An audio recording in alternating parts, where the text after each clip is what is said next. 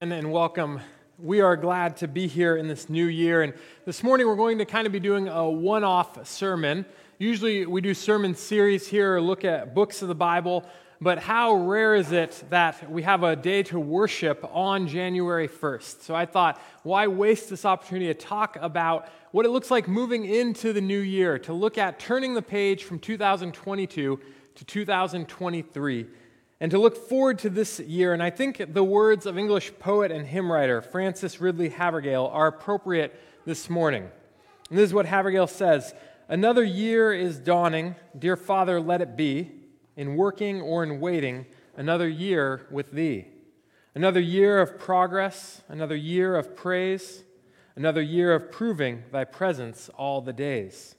Another year of mercies, of faithfulness and grace, another year of gladness, the glory of Thy face.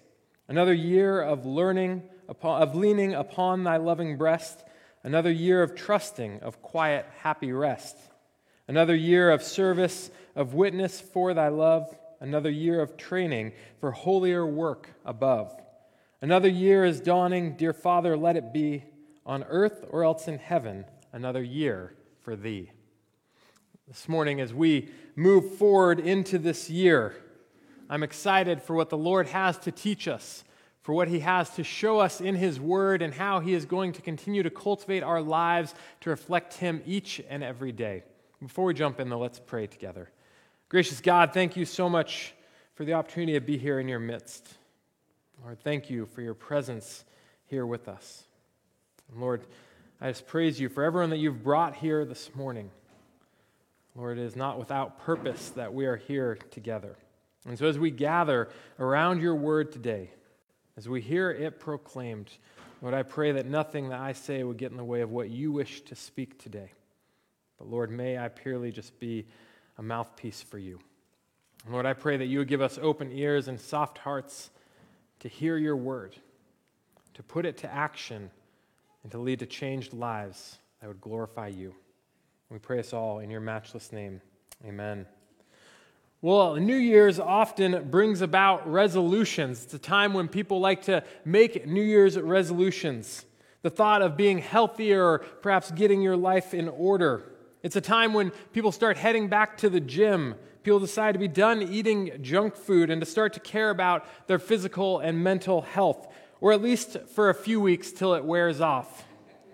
But this morning I want to suggest the best way to ensure for each one of us a long life and peace. And I have a surprise for you. It's not found in food or in going to the gym.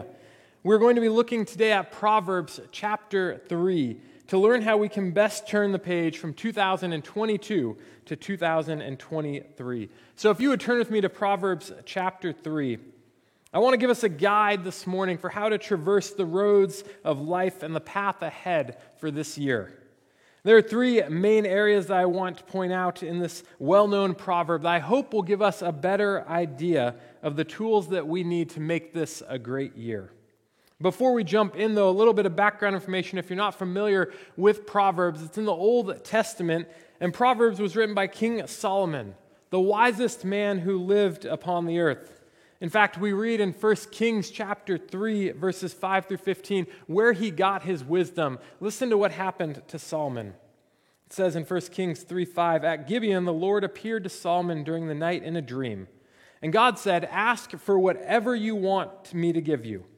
Solomon answered, 'You have shown great kindness to your servant, my father David, because he was faithful to you and righteous and upright in heart. You have continued this great kindness to him and have given him a son to sit on the throne this very day. Now, Lord, my God, you have made your servant king in place of my father David, but I'm only a little child and do not know how to carry out my duties. Your servant is here among the people you have chosen, a great people too numerous to count or number. So give your servant a discerning heart to govern your people and to distinguish between right and wrong. For who is able to govern this great people of yours?' And verse 10 tells us that the Lord was pleased that Solomon had asked for this. So God said to him, 'Since you have asked for this, and not for long life or wealth for yourself, you have not asked for the death of your enemies, but for discernment in administering justice, I will do what you have asked. I will give you a wise and discerning heart so that there will never have been anyone like you, nor will there ever be. Moreover, I will give you what you have not asked for, both wealth and honor, so that in your lifetime you will have no equal among kings. And if you walk in obedience to me and keep my decrees and commands as David your father did, I will give you a long life." And then Solomon awoke and he realized it had been a dream.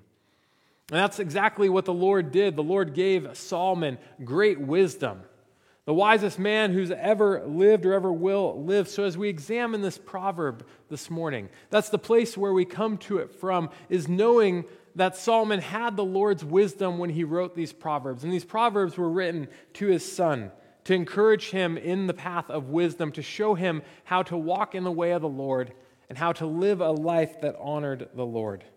So that's the vein in which this is spoken as Solomon wrote. So picking up in Proverbs chapter 3, verse 1, it gives us an idea here of how we are to handle the difficulties that we face in life. Solomon says in verse 1, "My son, do not forget my teaching, but let your heart keep my commandments.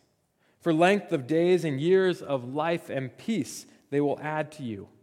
Let not steadfast love and faithfulness forsake you. Bind them around your neck. Write them on the tablets of your heart, so you will find favor and good success in the sight of God and man." We're going to pause right there and look at what Solomon's saying here in the beginning of chapter 3. So there's a way in which we can choose to respond to difficulties and to life as we journey through it. And there's a human response to how we handle difficulties. And often when we forget about the teachings of the Lord, we go our own way. We try to make our own path when we face difficulties. We try to pursue our own wants and our own desires above God's, what perhaps feels good to us or what makes sense in our mind, as opposed to the Word of God. When difficulties come, we respond by trying harder, by pulling ourselves up by our own bootstraps, by trying to learn more or trying to adapt to the situation we're in. And yet Solomon here gives us a better way, a way that's not a human response, but is a way of looking at the heavenly resources that are available to each one of us when we face difficulties. It starts with the word of the Lord. The Lord gives us this different way and highlights it at the beginning of this proverb when he says, "Don't forget my teachings, but let your heart keep my commandments." You see, if we want to learn how to best handle whatever comes our way this next year, we must start from a place of remembering the Word of God. This should be foundational in how we handle any difficulties that we may face. This should be foundational for how we reason in our lives, for how we handle hardship, is the Word of the Lord and remembering it. The second aspect that we see here is this idea of love and faithfulness that Solomon speaks to. People who are not to neglect love and faithfulness in our lives. In fact, Solomon goes as far as to encourage his son to bind these around his neck, to write them upon his heart. To be someone who is loving and faithful, to have it so near to us that is around our neck, binded to our hearts, would mean that it is something that would be described when someone thinks of us, that we would be loving and faithful. And so Solomon encourages his son to not forsake these, steadfast love and faithfulness. It is important to live in this manner, and when we do so, we will find favor and success, not only in the eyes of man, but more importantly in the eyes of God. That's what Solomon says there in verse 4. He says, "So you will find favor and good success in the sight of God and of man." So if this is how we are to meet difficulties that arise, how are we to maintain this level of devotion? Well, continue looking with me at verse 5 of how Solomon continues. And this is a really well-known verse that's often cherry-picked out, but we're going to look at it within the whole context here. Proverbs 3:5 says, "Trust in the Lord with all your heart, and do not lean on your own understanding. In all your ways acknowledge him, and he will make straight your paths. Be not wise in your own eyes. Fear the Lord and turn away from evil. It will be healing to your flesh and refreshment to your bones." What good news Solomon points out here as he gives us these two aspects of maintaining devotion to God. The first is this idea of a connection to God. And look at what he says there. He says, trust the Lord. Not in our own abilities. We don't move further along in life by trusting our own strength or our own abilities, but by trusting in the Lord is what Solomon is trying to teach his son to do. And the word trust here implies both the decision to trust God, but also a commitment to create a habit of trusting. Trusting in God isn't a decision that we just make in our heads. That's the first step, but then we follow it up with action. It makes me think about tithing within the church, that we learn about the concept of tithing, that we are to give to the Lord because He has given to us, because He's provided. But the step of action is when we actually start to give our money away to the Lord. We actually trust Him that He will provide for us, even when we give away out of what we've been given. And so Solomon encourages us to trust the Lord, and not just with part of our lives. That can be sometimes the temptation, right? Is that we'd say, yeah, we'll trust God with this side of my life, with this aspect, but I'm going to hold on to this stuff over here tightly because I want to be in control of this. Whatever this is for you. Maybe that's your employment. Maybe that's your job, or maybe it's your family and your kids. Saying, I'll trust God with retirement someday, but I don't fully trust God with my kids. And so I'm going to try to control that rather than looking to the Lord to sustain me. But Solomon doesn't let us do that. He says, trust God with all of your heart. The center of our being, the core of who we are, is what he's talking about. That all aspects of our life would trust our Heavenly Father. And the result that he gives us is a healing to the flesh, a refreshment to the bones. What beautiful news that is for us. When we live in this manner that we are created to live in, it provides us with the healthiest, most fulfilling life that we can have here on earth, because it is found in the Lord. Another way that we are to connect to the Lord, he tells us to lean not on your own understandings, that we're not to rely upon our own understanding or expect our wisdom to prop us up, but only to look to the Lord and to His Word to do this. And it's easy in this day and age, in this culture, to believe the lies that you are enough. That's one of the most common lies out there right now, is that you are enough. And the reality is none of us are enough. The reality is none of us have the wisdom that we need to navigate this life fully.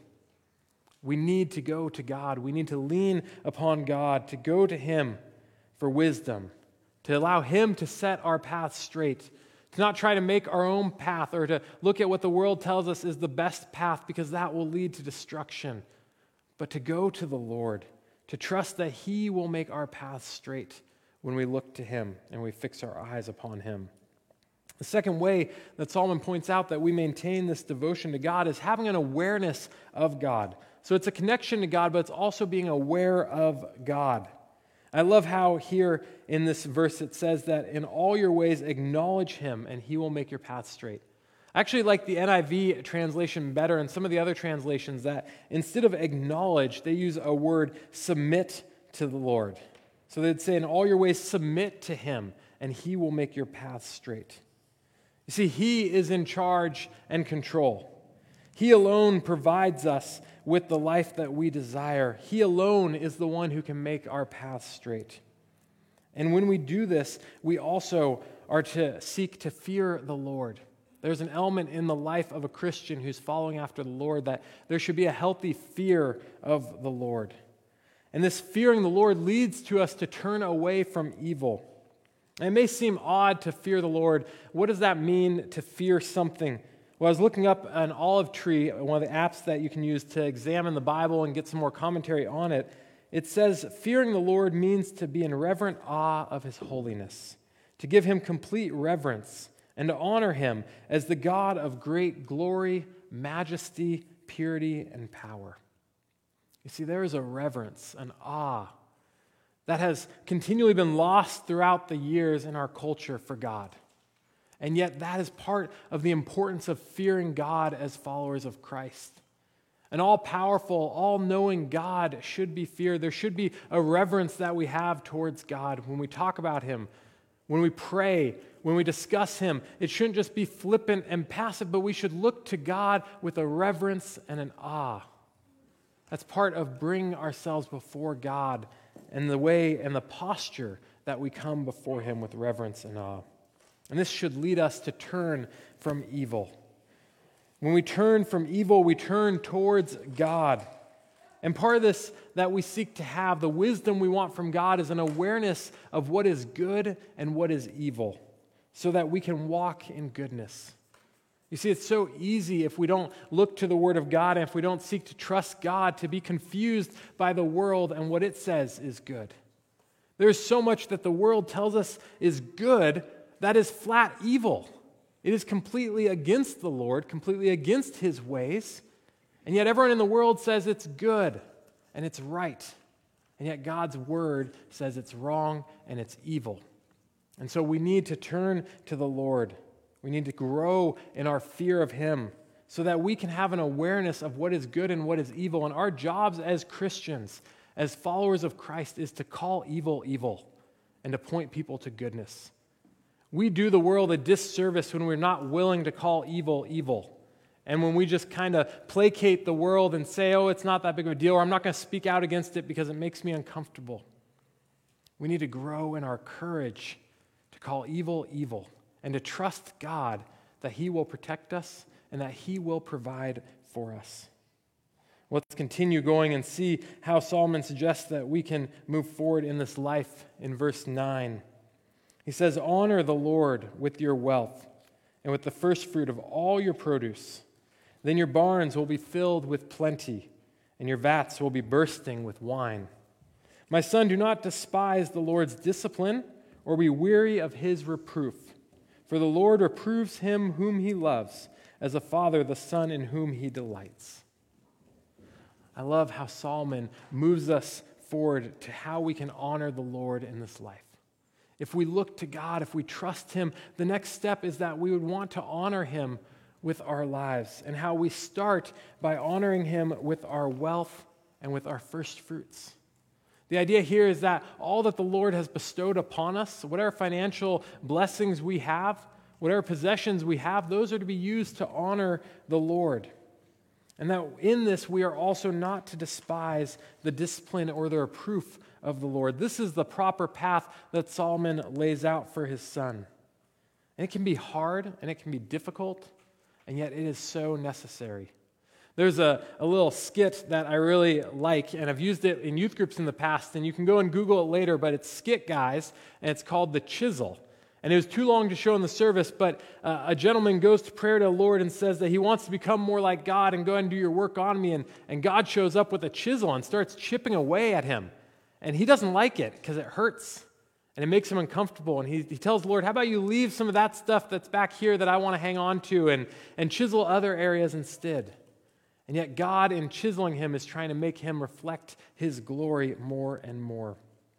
You see, discipline and reproof from the Lord has a purpose, just like a chisel in the hand of an artist does for what is being produced. We can't always see the end result. We don't always know why God's chiseling away at parts of our life, why God is disciplining us in a certain way, or why God is directing us towards something different. But it is necessary. It is part of the refining process of making us more like him. Because you see, without God working that refining process in my life, I'm just a sinner who doesn't look like Christ, but who looks more like the sin that's in me.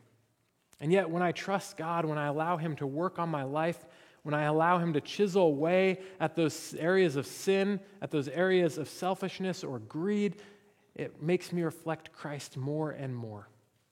But it hurts, and it's difficult, and it's challenging. And so our response as Christians is not to try to get out of the difficulty, not to flee the reproof and the discipline of our Lord, but to trust and submit to him in the process. So don't reject the setbacks or the obstacles that you face, but look to the Lord and trust that he is using those to refine us, that he is using those to make us look more like him. I love the quote from Thomas Edison. You've probably heard it before. There's a couple variations of it, but the one that I found said, I didn't fail 1,000 times. The light bulb was an invention with 1,000 steps. You see, some people would look at those 1,000 steps and say that's failure. He messed up 1,000 times. But he looked at it as those are progress and steps towards the final product that he was trying to find. When we find ourselves being disciplined, failing, or experiencing reproof, my hope is that we can look at it with an attitude of what does the Lord wish to teach us? What are these steps that are moving us towards being like Christ? How is he sanctifying us in these lessons? And how can we honor him? And this leads to a prosperous path, as Solomon points out. The result of honoring the Lord with our wealth and our first fruits, he tells us, is that we will be prosperous. He says that your barns will be filled with plenty, and your vats will be bursting with wine. The picture here in the Hebrew, the imagery of a wine trough that's so filled with wine that's bursting forward, is an image of abundance and plenty. Yet I like what scholar Lindsey Wilson, in his commentary on Proverbs, says related to this. He says these verses in Proverbs are sometimes used by proponents of the prosperity gospel teaching, but this is to misuse them. First, there is no promise of abundant wealth any more than there was a promise of long life and peace in verse 2. To claim a proverb as a promise is to misunderstand this type of literature. A proverb describes only part, not the whole of life, and so is not always applicable in a given situation or at a given time. Thus, Jesus, despite honoring the Father with his whole life, had neither a long life nor barns filled with plenty. Second, the material prosperity is not linked with the size of the monetary gift, but with the character honoring the Lord.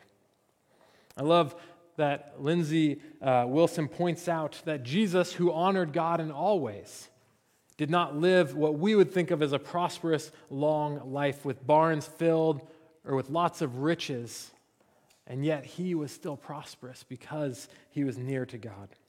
The prosperous path that we choose when we honor the Lord is one of him meeting our needs, of him providing us with his presence, and ultimately of him giving us an eternity with him. What more could we want than an eternity with the God of the universe? This proverb is so rich, providing us with a roadmap of sorts for this coming year of how we can honor the Lord in 2023. But I want to suggest 3 ways that we can apply this today and in the days coming forward to honor the Lord. The first is to learn and remember the teachings of God. It is foundational to the Christian life that we learn the teachings of God. At times, perhaps this may feel overwhelming to you. Or maybe you're not even sure where to start. You're new to the faith or just getting around to picking up your Bible, and you have great intentions this year to learn God's Word more. And I would suggest that you pick a book to start with in the Bible. John is a great book to start with, the Gospel of John, which walks through the life of Jesus, and read through it, study it. Or if you've done that before, pick a topic or a theological idea that you've never explored, like grace or sanctification, and study and read more about it. Learn God's Word. Nobel Prize-winning physicist Richard Feynman suggests a 3-step formula to follow when trying to learn something new, and he calls it the Feynman technique. And this is how he suggests that we can learn. He says, get a notebook out, write the topic you're learning at the top of the page, and explain it from start to finish as if you were explaining it to a child. If your first response is, how do I explain quantum mechanics to a child? He says, remember that XKCD, which was a web comic, once explained rocket science using only 1,000 of the most common words in the English language. That's the key here, he said. When you're writing out explanations for an 8-year-old, you can't hide behind complicated jargon that you don't really understand. And so we could study the Bible in the same way, exploring topics or a book of the Bible, to grab a piece of paper, to write grace at the top, to study through Scripture, what it says about grace, and then find a way that you could articulate that even to one of the kids in our church. And learn it. Allow it to sink deeply, know the truths and teachings of God, and then put them into practice. Second aspect of honoring God this year is that we would seek to grow in our trust of God. I've been thinking a lot lately about trusting God, about how easy it is to get caught up in our own preferences or ideas or our own ways of doing things, and how so often that's related to a lack of trust in God. Our concerns, our anxieties, our fears can often be boiled down to simply not trusting God when we move to a deeper level of examining where those come from. An example for you is this past week, I was preparing for Christmas Eve, and I was thinking about it a lot. I was praying about it a lot. I was working hard on my sermon for Christmas Eve, and I kept thinking about more things I could do to prepare, wanting it to be a great service, a chance to reach out to people who perhaps would come who don't know Jesus. And as I was spending time in prayer, the Lord just reminded me it's not my job to convert people. It's not my job to bring people in here on Christmas Eve. It is the Lord's job. And it is the Lord who works in hearts. Now, that doesn't give me an excuse to not do any work. That doesn't mean that I don't finish writing my sermon because I just say, oh, it's the Lord's job. But it means that I trust God, that I let go, that I don't work the extra hours I could have worked trying to take things into my hands or trying to control things how I think they should go, but that I trust God. I rest in Him and His goodness, trusting that He is at work in our midst. What do you need to trust God with today? What do you need to turn over to the Lord this year that you've been holding on to, that you've been trying to control or do in your own way?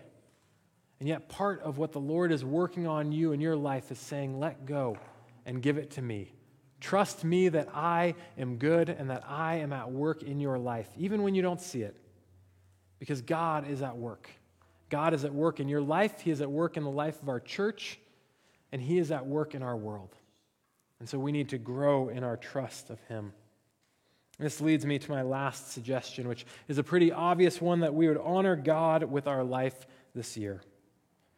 No matter what, may we choose the path this year that honors God. Will it be challenging at times? Yes. Will you face critique possibly if you follow God's way? Most likely. But will it be worth it?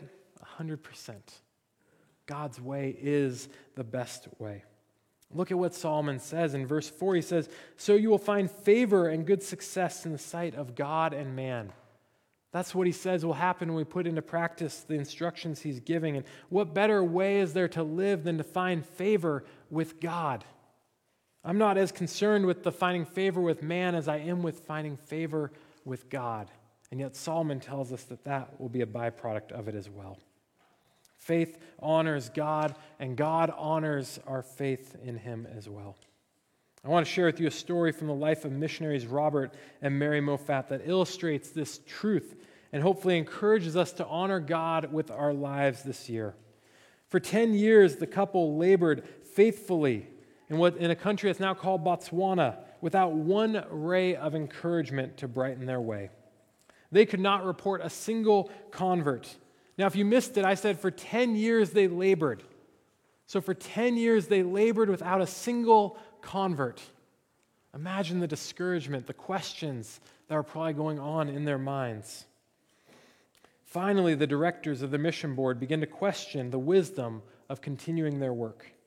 The thought of leaving their post, however, brought great grief to this devoted couple, for they felt sure that God was in their labors and that they would eventually see people turn to Christ if they continued the course. So they stayed, and for a year or two longer, darkness continued to reign. And then one day, a friend from England sent word to the Moffats that he wanted to mail them a gift and asked them what they would like. Trusting in that time in the Lord that He would bless their work, Mrs. Moffat replied, "Send us a communion set. I'm sure it will soon be needed." God honored that dear woman's faith. The Holy Spirit moved upon the hearts of the villagers, and soon a little group of 6 converts was united to form the first Christian church in that land. The communion set from England was delayed in the mail, but on the very day before the first commemoration of the Lord's Supper, the set arrived. I love that story. I love the picture of honoring God in their endeavors.